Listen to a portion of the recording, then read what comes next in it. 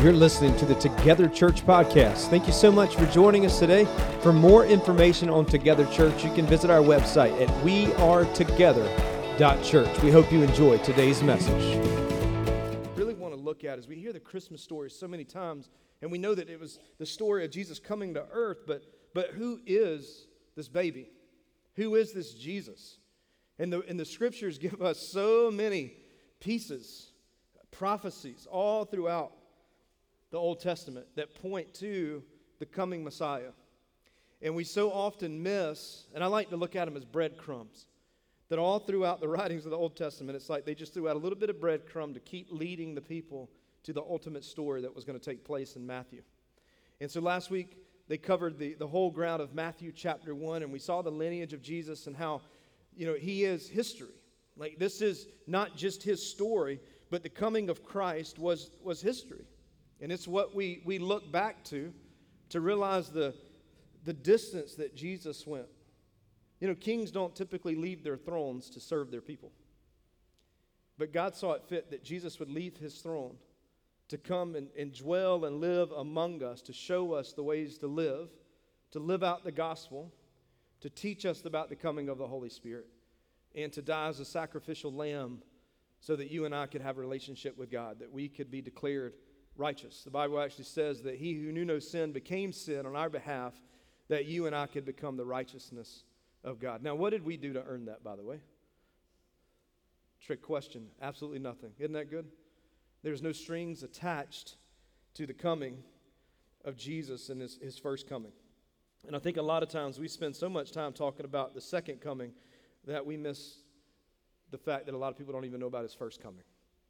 And so today we're going to look at Luke chapter 1, and we're going to look at verse 26, and we're going to discuss Mary. A lot of times we don't spend a whole lot of time talking about Mary and the significance of Mary, and I think Mary is one that we should look to and one that we should bring honor to. And let me tell you a little bit about why in the Protestant church that we don't talk a lot about Mary. You've heard about the Protestant Reformation, guys like Martin Luther. So there was a time that the Reformation was about to hit. Like there was a group of people, Martin Luther being one of those, and Martin Luther wasn't always the best of guys, so I want to go out on a limb and just tell you that he wasn't always the best of people. He said some pretty harsh things that I probably would have pulled back and said, I don't think you need to say that, but he did it anyway. But one of the things that really drove the people was the fact that they didn't have a copy of the Scriptures. The Scriptures had not been printed yet. They didn't have access to the Scriptures. And they were having to take the word of the church at the time being the Catholic Church. And they started calling into question some things about confession. Who do we confess to? Do we really have to confess to the Pope, or do we have open lines with Jesus that we can confess to? And so these conversations and these questions kept coming up. And one of the pieces of the Reformation was Mary. And there was this belief that the Catholics worship Mary. Now, I want to give a disclaimer. Catholics do not worship Mary. I don't know where that thought came from or how that came. I've met with many Catholics. I've read a good bit of stuff on Catholicism. There is no worship of Mary. Okay, we good? We good? All right. I just want to make sure because I've heard people say that, and I just want to correct that for their sake. Is they get a bad rap in that piece, and so there is no worship of Mary. But let me tell you what happens with Luther. Luther gets a hold of a copy of the Scripture. He begins reading, and he falls into Romans chapter 5. As reading Romans chapter 5, he falls under conviction. And he decides that he's going to sit down with his pen and his paper, and he writes what we call the 95 Theses. These are the 95 disagreements that he had against the church. Now, he could have been a gentleman and mailed it and put it on a stamp and hand-delivered it, but instead, he took a hammer and a nail, and he went to the church of Wittenberg in Germany, and he started pounding on the door, and he put these 95 disagreements on the door for all to read to say, hey, we're not about this anymore. And the Reformation would happen, and they would develop themselves around what we would call the five solas, and those are that faith alone, like our faith in Jesus alone, grace alone is what saves us, not by works. We don't have to do all these things. We go by Scripture alone, like the Scripture leads and guides and directs us. And we do Christ alone because Jesus is the ultimate end-all, ultimate authority. And the last, he said, the glory of God alone, God and God alone will get our worship. And these were the five tenets that the Reformation was born out of. And so during this Protestant Reformation, the Protestants throw out this idea of the worship of Mary, and they went way too far to the other side to where we never really talk about her anymore. And I just want to put her back in the spotlight this morning, because there's some stuff that the Holy Spirit does through her that we really need to pay attention to, that we can pull from her life and see what God wants to do in our life. Okay? We set? We just covered a lot of history in just a little bit of time. But if you want to read about it, go just type in Protestant Reformation, and you can get a lot of information there on that. But let me start this morning in Luke chapter 1. The Bible says that it was in the 6th month of the angel Gabriel was sent from God to a city of Galilee named Nazareth.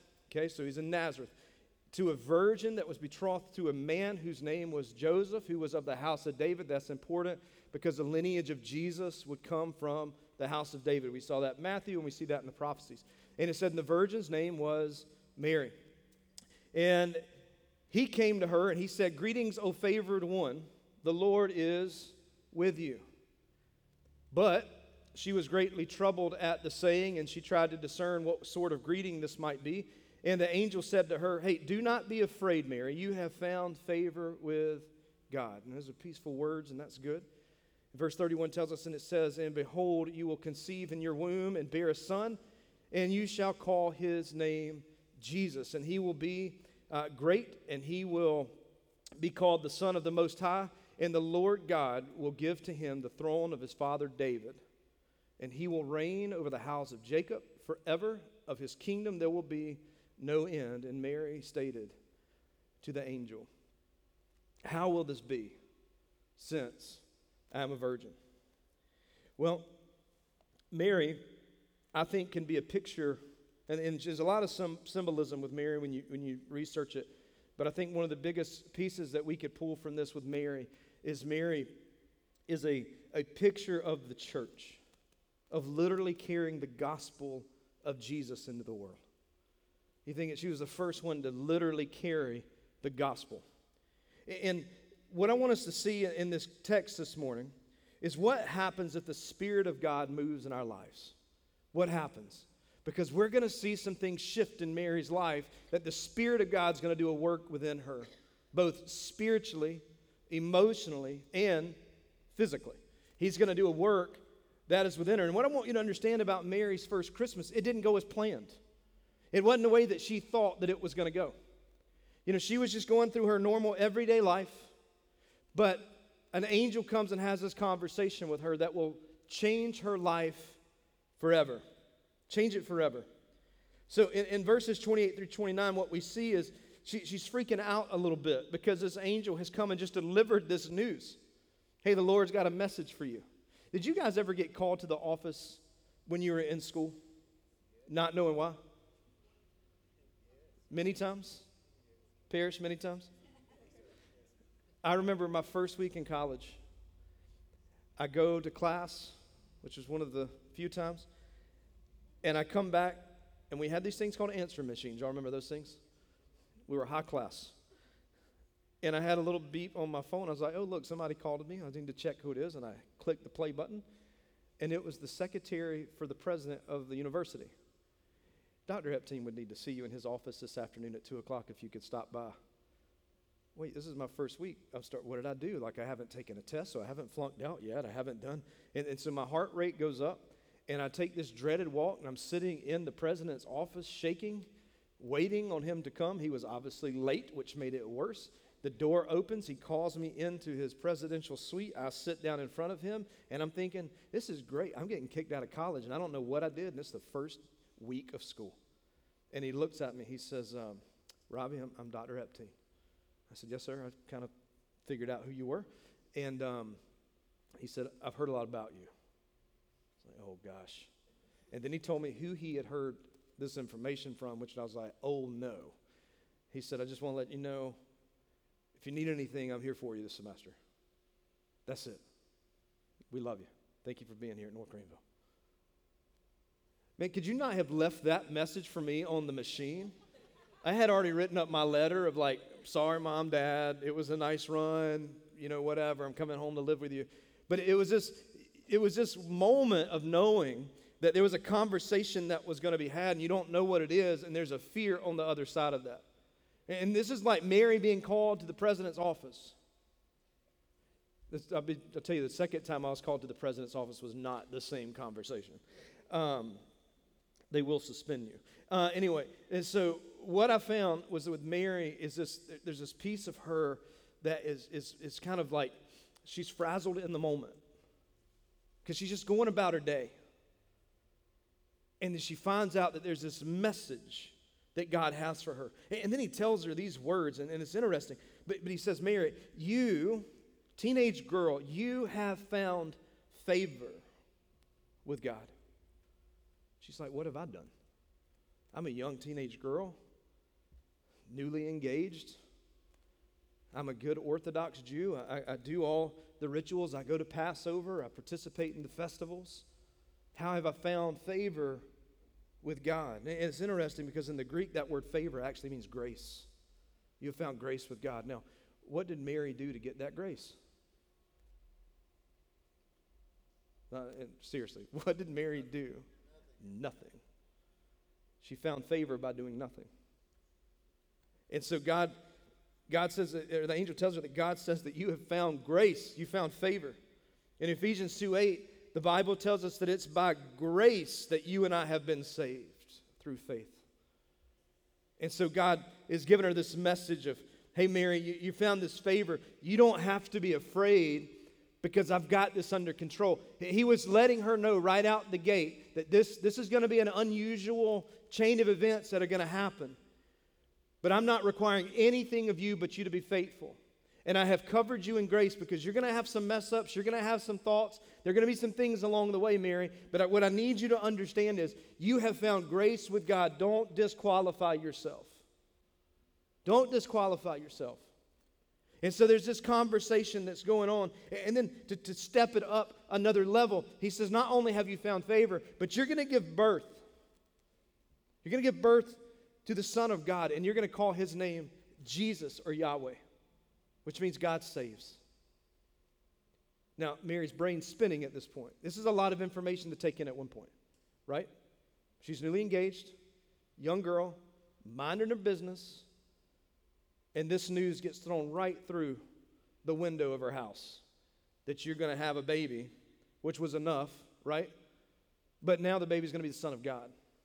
And I always wondered how Jesus' siblings, how that relationship went with them. Because, we read about Jesus when he's born, and then we see him again at 2 years old, then we see him again at 12 years old, and then we see him again at 30 to 33 years old. I want to know what happened between 2 and 12. Anybody else with me on that? You know that Jesus had at least, Mary and Joseph had at least 7 children. We know that there were at least 2 sisters. There were 5 sons. I mean, you know that there were conversations that came up. Oh, why has it got to be your favorite? He never does anything wrong. Right? He's always a terrific kid. He never slams the door when he walks out. His room's always clean. I always wonder what that dynamic was because Jesus was a human. He had dirty diapers. I told that to my 8th grade class the other day. It was like, what? He's Jesus, though. It's like, yeah, but he's human. He had dirty diapers. He cried and kept his mom up at night. He had to teethe, right? He went through everything that our children go through. But the difference is, his name was Jesus. He is the coming Messiah. And he goes, listen, you found this grace with God, that you didn't do anything. And you're going to have God's Son, and you're going to name him Jesus, the greatest name among all names. He's going to be God saves. Mary, you're about to give birth to a king. You're not going to have to raise him to be a king. He will already be on the throne when he's born. You don't have to do anything, but be faithful and steadfast. Now, I love the question that she poses in 34 because he's given her all kinds of confidence up front, right? But she asks a very, I think, legitimate question when she says, well, angel, how can this be? I'm a virgin. That's a great question. It's probably a really good question right out the gate, right? Like, I'm not married yet. I don't know if Joseph's ready to have kids yet. So I'm a virgin, so how's this going to happen? Very legitimate. Now, the question that comes up a lot with this was, did Jesus have to be virgin born? Why did the virgin birth have to take place? Why is that a big part of this? And there are many theological significances that would show why this was important. But I just want to give you two this morning just so that we can be on the same page. But there's a couple of them, but here's two of them. The virgin birth had to happen, number one, because it was the fulfillment of prophecy. Fulfillment of prophecy. In Isaiah chapter 7, he says, therefore the Lord himself will give you a sign. Behold, a virgin, who's Mary, shall conceive and will bear a son, and his name will be called Emmanuel, or God with us, physically dwelling and being with us. So why did Mary have to have a virgin birth? Because it was the fulfillment of prophecy. Isaiah called it out and pointed to it and said, this is why. He's fulfilling the prophecy. Now, Mary knew these prophecies. She was an Orthodox Jew. She participated in all the Jewish practices and knew all the Jewish teachings. So she was not a stranger to the prophecies. She too was longing for the coming Messiah, waiting on him. She just didn't know that it was literally going to be coming through her. And the Bible gives us this fulfillment of prophecy in Isaiah 7. And here's the second reason, and I'm going to explain this one a little bit more, but it also had to happen because Jesus is not a son of Adam, but a son of God. He's not a son of Adam, he's a son of God. Here's why I say that. Because in Romans chapter 5, verse 12, the Bible tells us that therefore, just as sin came into the world through one man, Adam and Eve. I mean, our bloodline, our DNA was messed up from that moment, Genesis chapter 3. They took a bite of the fruit and everything went haywire. Everything that God had designed to work in rhythm and in harmony and in peace is gone. So anybody that is born, this is why the Bible says that we're born sinners. We don't have to teach our kids to not share. We don't have to teach them to say things that they shouldn't say. We don't have to teach them not to hit each other because those things are natural. We have an inclination towards sin. This is why when you get cut off in traffic, you think things that you probably shouldn't think or do gestures that you probably shouldn't do. That's the sin nature. Paul even says that I don't know why I keep doing the things that I don't want to do. I don't want to do these things, but it's the sin nature. And so because of the sin of Genesis chapter 3 with Adam, you and I have been cursed with the curse of sin, that our natural inclination is to not do good things, right? Thank God for the blood of Jesus to come in and meet that and cover that, those multitude of sins. So had Jesus been born naturally, he would have taken on the sin of Adam. So God has to start the whole process of putting him with Mary, virgin born. That it was the birth of the Father, of the Holy Spirit. So that's a really big deal. Because if not, our sin natures continue without any forgiveness, and you and I would be in our backyard sacrificing animals. We would have big altars built, rubbing blood on the four corners of the altar, getting letters from our HOA how that is not appropriate. This is what would happen. You ever tried to clean a deer in your backyard and you have a HOA? Those are fun.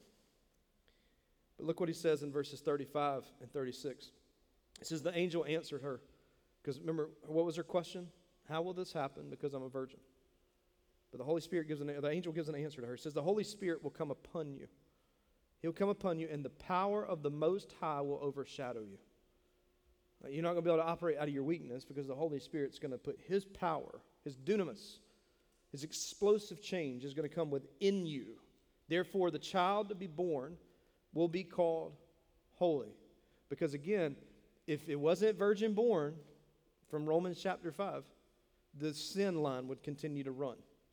And you're going to call him holy because he's going to be set apart. He's the Son of God. And it says, behold, your relative Elizabeth, in her old age, that's Luke's nice way of saying it, in her old age has also conceived a son. And this is the 6th month with her who was called barren. So she's already 6 months ahead of the game here, pregnant, ready to go. Now we know now that the child that is being referred to here from Elizabeth is John the Baptist, who also, we're going to talk about next week, was prophesied in the Old Testament because they told us that he was coming to prepare the way of the Messiah. You know, Mary's mind, I think she feels like she's in this dilemma. She lives in this culture where she could be faced with death. She could be faced with divorce. And, you know, to be engaged really meant that you were married. So engagement here today, we look at it different. Like engage is us making the commitment to get to the day to be married. But an engagement then meant, hey, we're one. The only thing that consummates the marriage and makes it official is doing the other thing that would have kids. And so that was the final piece, right? And so they're technically married. So for her to break this off or to be pregnant and it not be Joseph's, put her in this dilemma where she could face death because she would have to be divorced, and it would bring shame to her family, bring shame to Joseph's family. But Joseph has a moment here that he's got to figure out what to do with his lady. Like, what am I going to do with Mary? Because I love her, but he's got to buy into this story too at some point. You can imagine how that conversation probably went. I think these are the things that God's going to tell us about in heaven. He's going to give us some more detail. Probably not. But she's in this dilemma. You know, and she goes to Joseph and she's like, hey, I got good news and bad news. Good news, I'm pregnant. Bad news, not yours. But it is of the Holy Spirit. So there's not another guy involved. It is the Holy Spirit. It's the Lord's. And she's got to face this dilemma. She's got to try to figure her way out through this. And in her mind, if they don't kill me, they're gonna push me out of society. They're going to push me outside of the community. They're not going to let me be a part of what's happening here anymore. I'm facing death, so do I say anything or do I just not have this conversation with the angel? But the angel, I want you to notice, is constantly building her confidence, not in anything around him, but is constantly building the confidence in that of the Holy Spirit. The Holy Spirit's going to do this. The Holy Spirit's going to overshadow you with power. The Lord has found favor. See, oftentimes we go to people for validation when we really just need to be going to Jesus. You got to get around some people who will point you to Jesus for Jesus to give you the validation that you're looking for, because the cross says it all. And here Mary is sitting in the middle of all of this, in this dilemma. She knows the prophecies.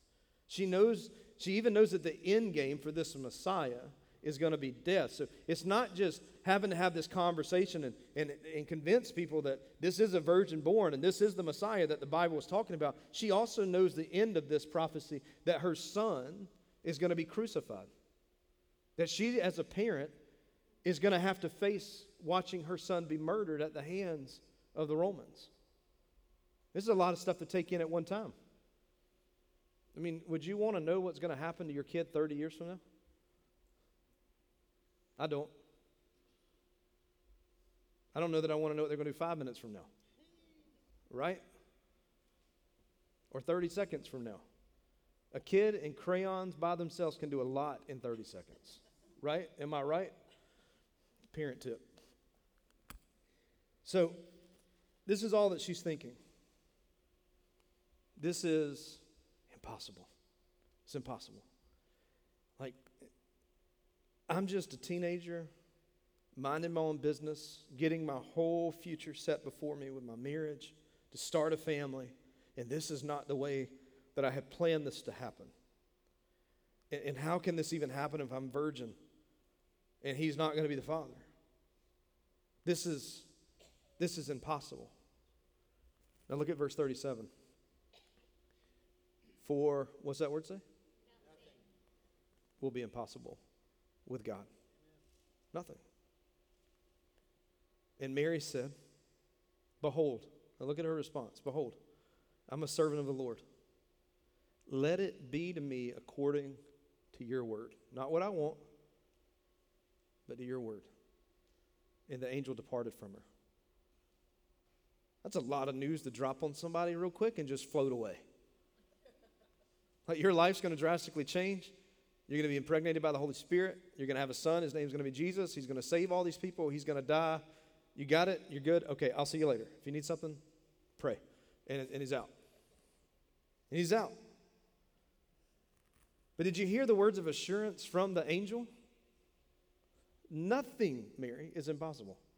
Your hang up is in how this birth thing's going to happen and how people are going to react to it. But when the Holy Spirit involved, anything is possible. When Jesus is in the room, anything is possible. This is why all throughout the New Testament, people are bringing people to Jesus. They're tearing the roofs off of houses and trying to get people down to the feet of Jesus because they know if they can just get people in the presence of Jesus, anything is possible. Anything is possible. So she's having to trust this. She doesn't understand. She's not fully grasping everything. Which I think is an important point for us, that the fact that she doesn't understand doesn't mean that she doesn't trust. Did you know that you don't have to understand God to trust God? There's always an element of faith, right? You don't have to understand every little thing of why things happen. And just to give you a little bit of maybe some hope is that you may not understand why everything happens. Maybe the reason that some of the things happen on this side of eternity that we'll never know are prayers that we didn't get answered, but they may be prayers that get answered in the next generation. We may never know. But because we don't know the answer to the why doesn't mean that we don't listen to Him or that we can't trust Him. You don't have to understand God to trust God. So Mary, in this moment, is not very excited. Now let's pick it up in verse 39. It says, "In those days Mary arose, and she went with haste into the hill country to a town in Judea. And she entered the house of Zechariah and greeted Elizabeth." And I love this verse. "And when Elizabeth heard the greeting of Mary, the baby leaped in her womb." John the Baptist, in the womb, even recognized the presence of the Lord. In the womb. And so the baby leaps. And Elizabeth, now this is a very important verse. We tend to skip over it. But Elizabeth was filled with the Holy Spirit. Now, Mary just got the word that the Holy Spirit's going to come upon her. And she's going to be overshadowed by His power. And now here the Holy Spirit is doing a work. See, the Holy Spirit was already at work in Elizabeth before He ever got the message to Mary. Isn't that good to know that He goes before us? When He calls you somewhere, He's already done the work in that place to prepare it for you when you get there to that calling. He's already done it. And she exclaimed with a loud cry, "Blessed are you among women, and blessed is the fruit of your womb." And He says, "And why is this granted to me, that the mother of my Lord should come to me?" This is an aunt talking to a niece. Why is it that the mother of my Lord should come to me? Do you know how Elizabeth knew that this was the Messiah? The Holy Spirit told her. Because I believe that she spent time with the Father. And she may have had her own questions and her own wonderings. But there was no doubt when Mary showed up that God was connecting the dots for her. He says, "For behold, the sound of your greeting came to my ears. My baby in my womb leaped for joy.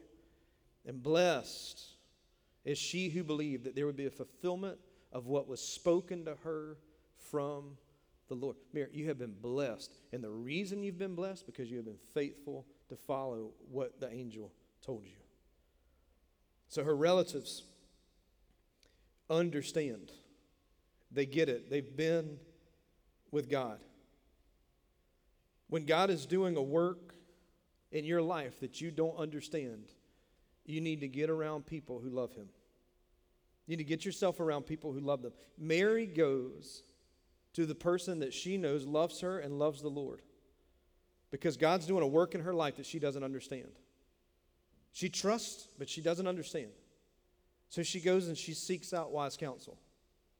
And be careful where your wise counsel comes from. They need to love Jesus, and they need to be obedient in the things that Jesus has called them to do.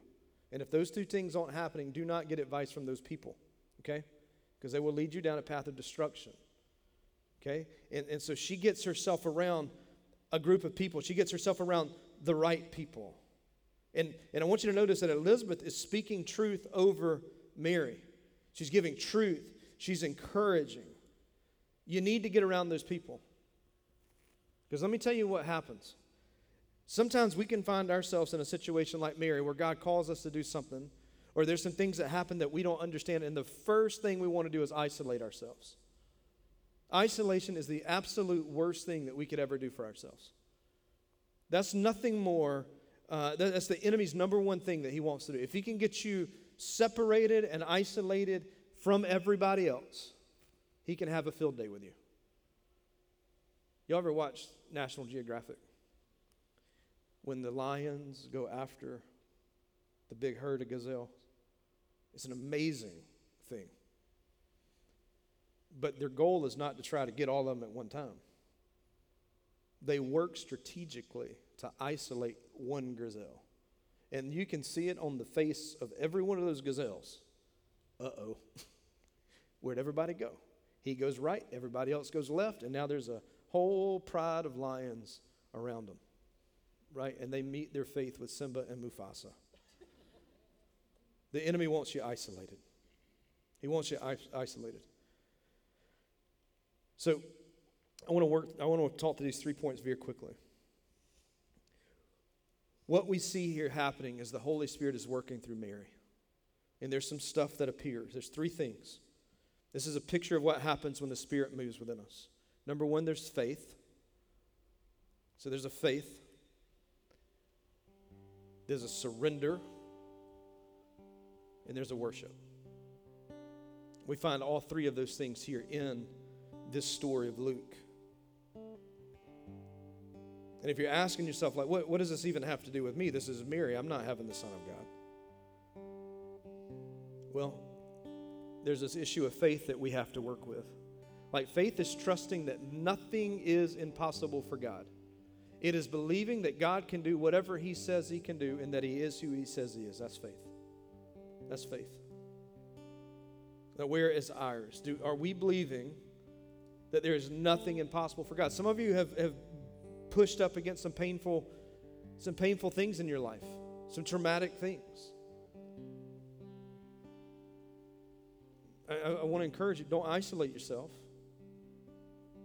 But I also want you to ask yourself this question in an honest thing is, do I believe that God can do what I feel is impossible, that I can't be healed and made whole again?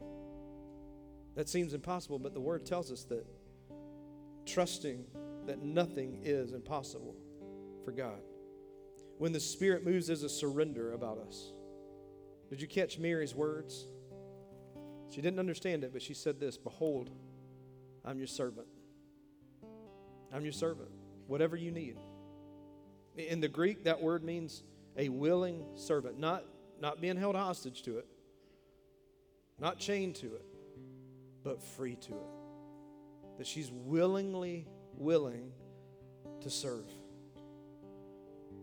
Which brings up the third piece. When we find ourselves believing the impossible, when it lines up with the Scriptures, and we surrender our lives to say, anything that you want. And by the way, can I tell you that I believe that if the tomb is empty, anything is possible? If the tomb is empty, anything is possible. Because he's defeated death. He defeated death. But worship. Our response to God, Mary said, "My soul magnifies the Lord. My spirit rejoices in God, my Savior." That's a work that the Spirit does.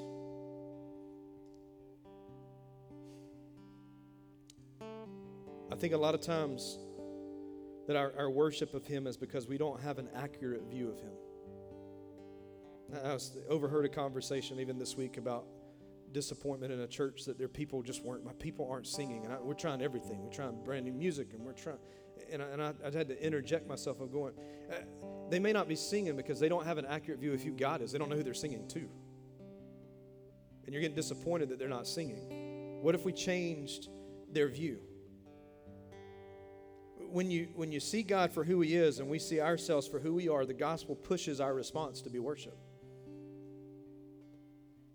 It pushes it. So we We got to figure this worship thing out. We got to ask ourselves, is God who he says he is? Because you won't worship if you have too low a view of God or if you have too high a view of yourself.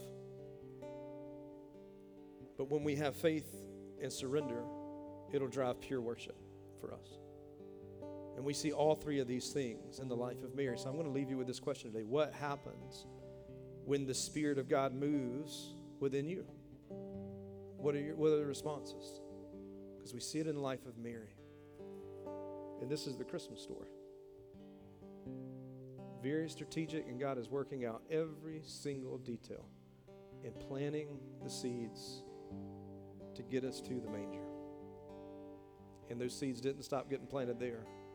You and I as a church today are still planting those seeds in the hearts and lives of people here in this community and all over the world, that we're making a difference. So ask yourself, what happens when the Spirit of God moves in me? Do I have an accurate view of God? How do I see God? How do I see God? Let's pray this morning. Father, thank you so much for who you are. Thank you for your love. We thank you for your grace. And we thank you for Mary. A lot of times we don't see her in this light, but Lord, a scared teenager who takes steps of faith and becomes the mom to the Son of God.